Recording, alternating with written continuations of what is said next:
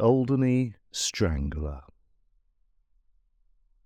So terrible, so shocking, so disgraceful are the revelations within this next account of island sin, that certain details have been omitted to protect not only the current occupiers of the soon-to-be-mentioned dwelling, but also, and perhaps more importantly, yourselves, dear listeners, from the ravaging privations that so regularly corrupt the body and the souls of good, honest, God-fearing folk on this wretched island.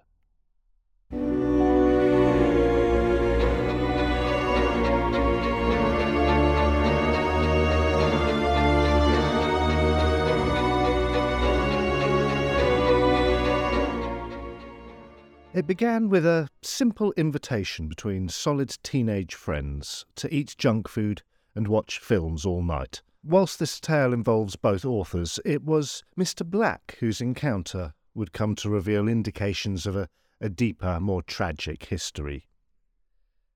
The invite had been passed to Mr. Black verbally and without pomp or ceremony.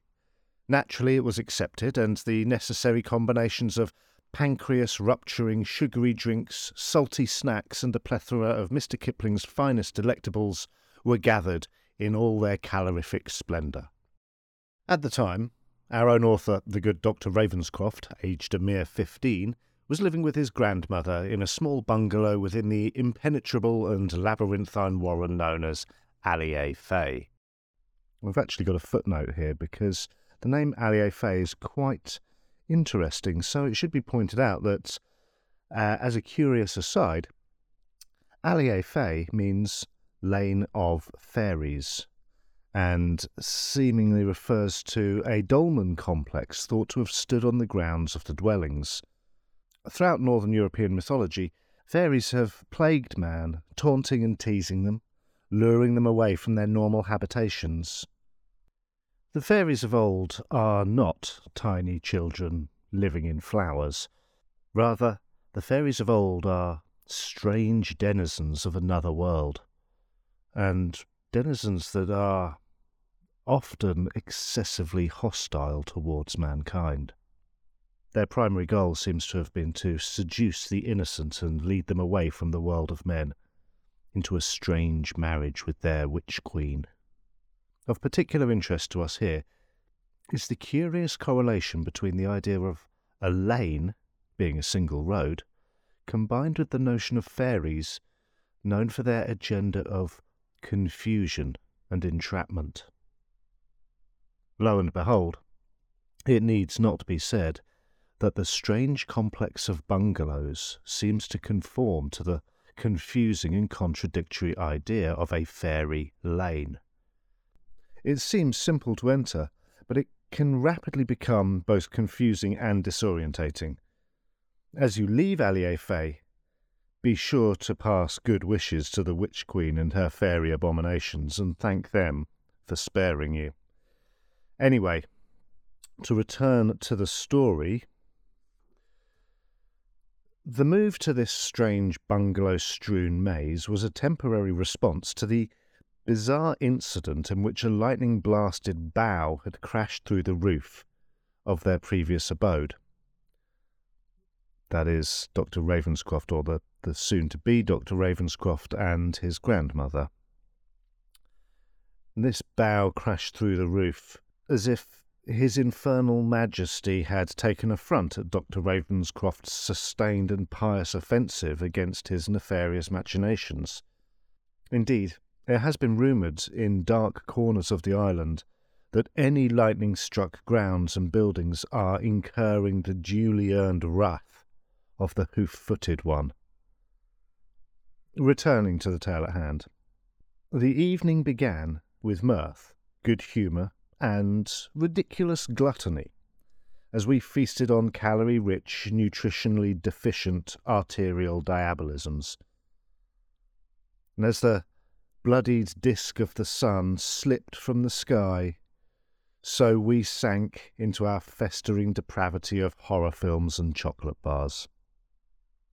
Soon the night blossomed, giving rise to the grinning lechery of the bone-white and gleaming gibbous moon, and our sustenance shifted from refined sugars to a voyeuristic cocktail of cinematic sex and slaughter.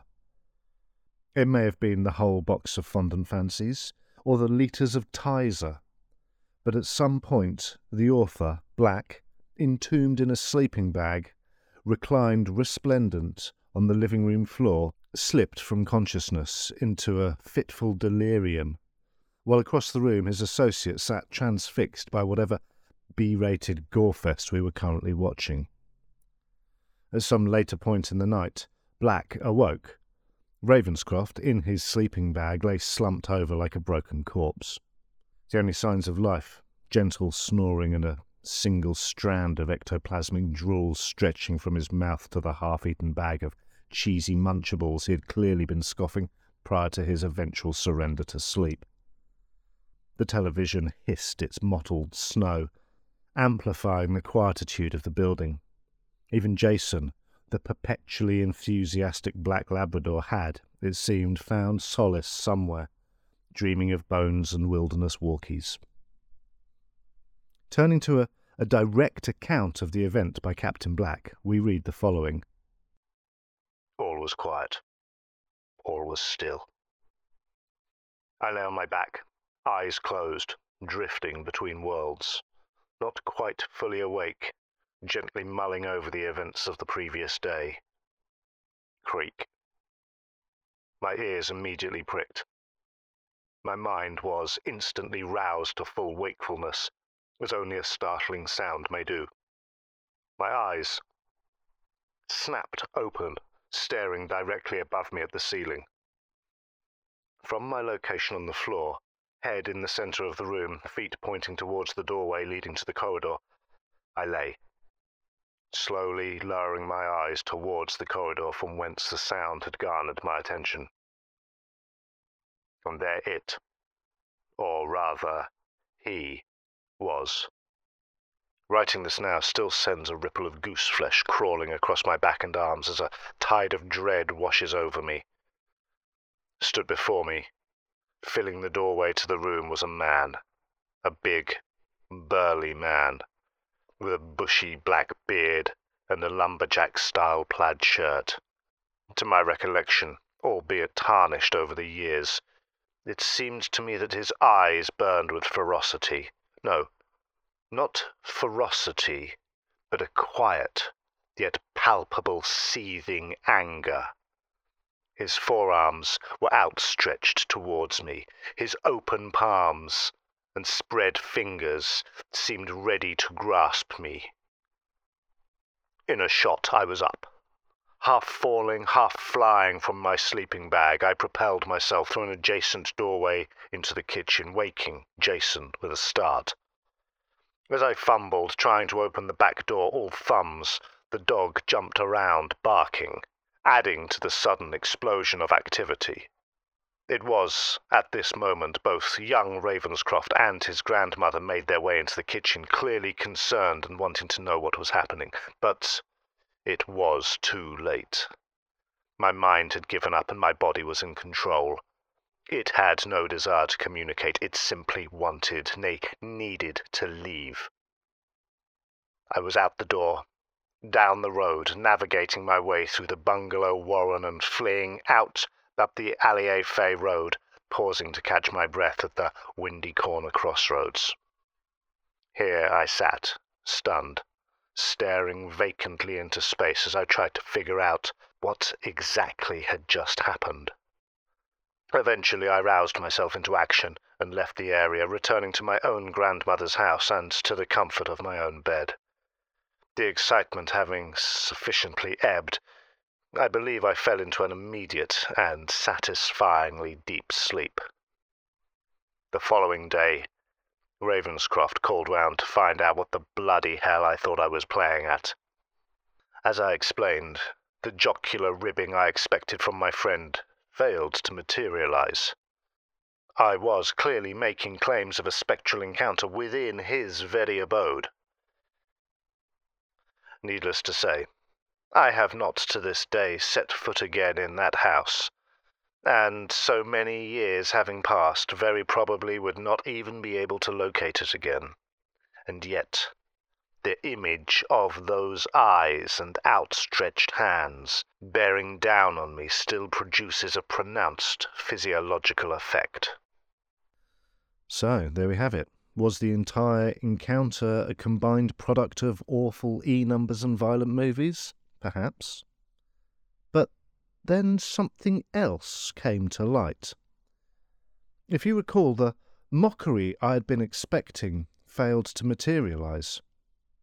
Ravenscroft, knowing my own delicate temperament, had neglected to mention strange sounds that both he and his grandmother had heard on more than one occasion prior.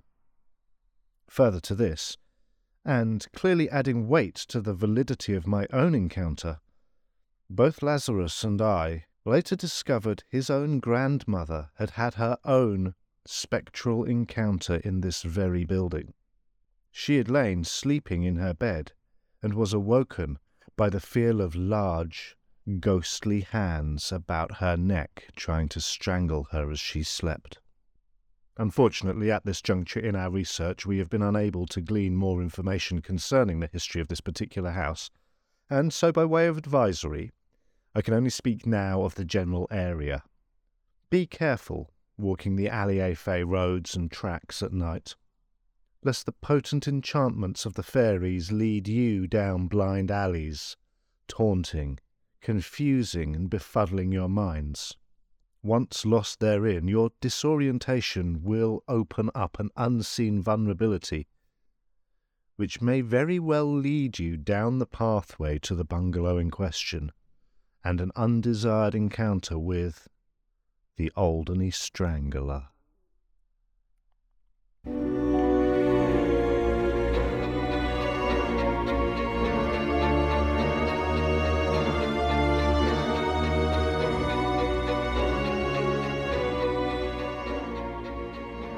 Thank you for tuning in to Alderney the Devil's Rock this week. We hope you found today's episode informative, entertaining, and maybe a little unsettling. If you have any information related to today's topic, some special insight or fragment of island lore, or you have a specific tale of Alderney weirdness, we would love to hear from you.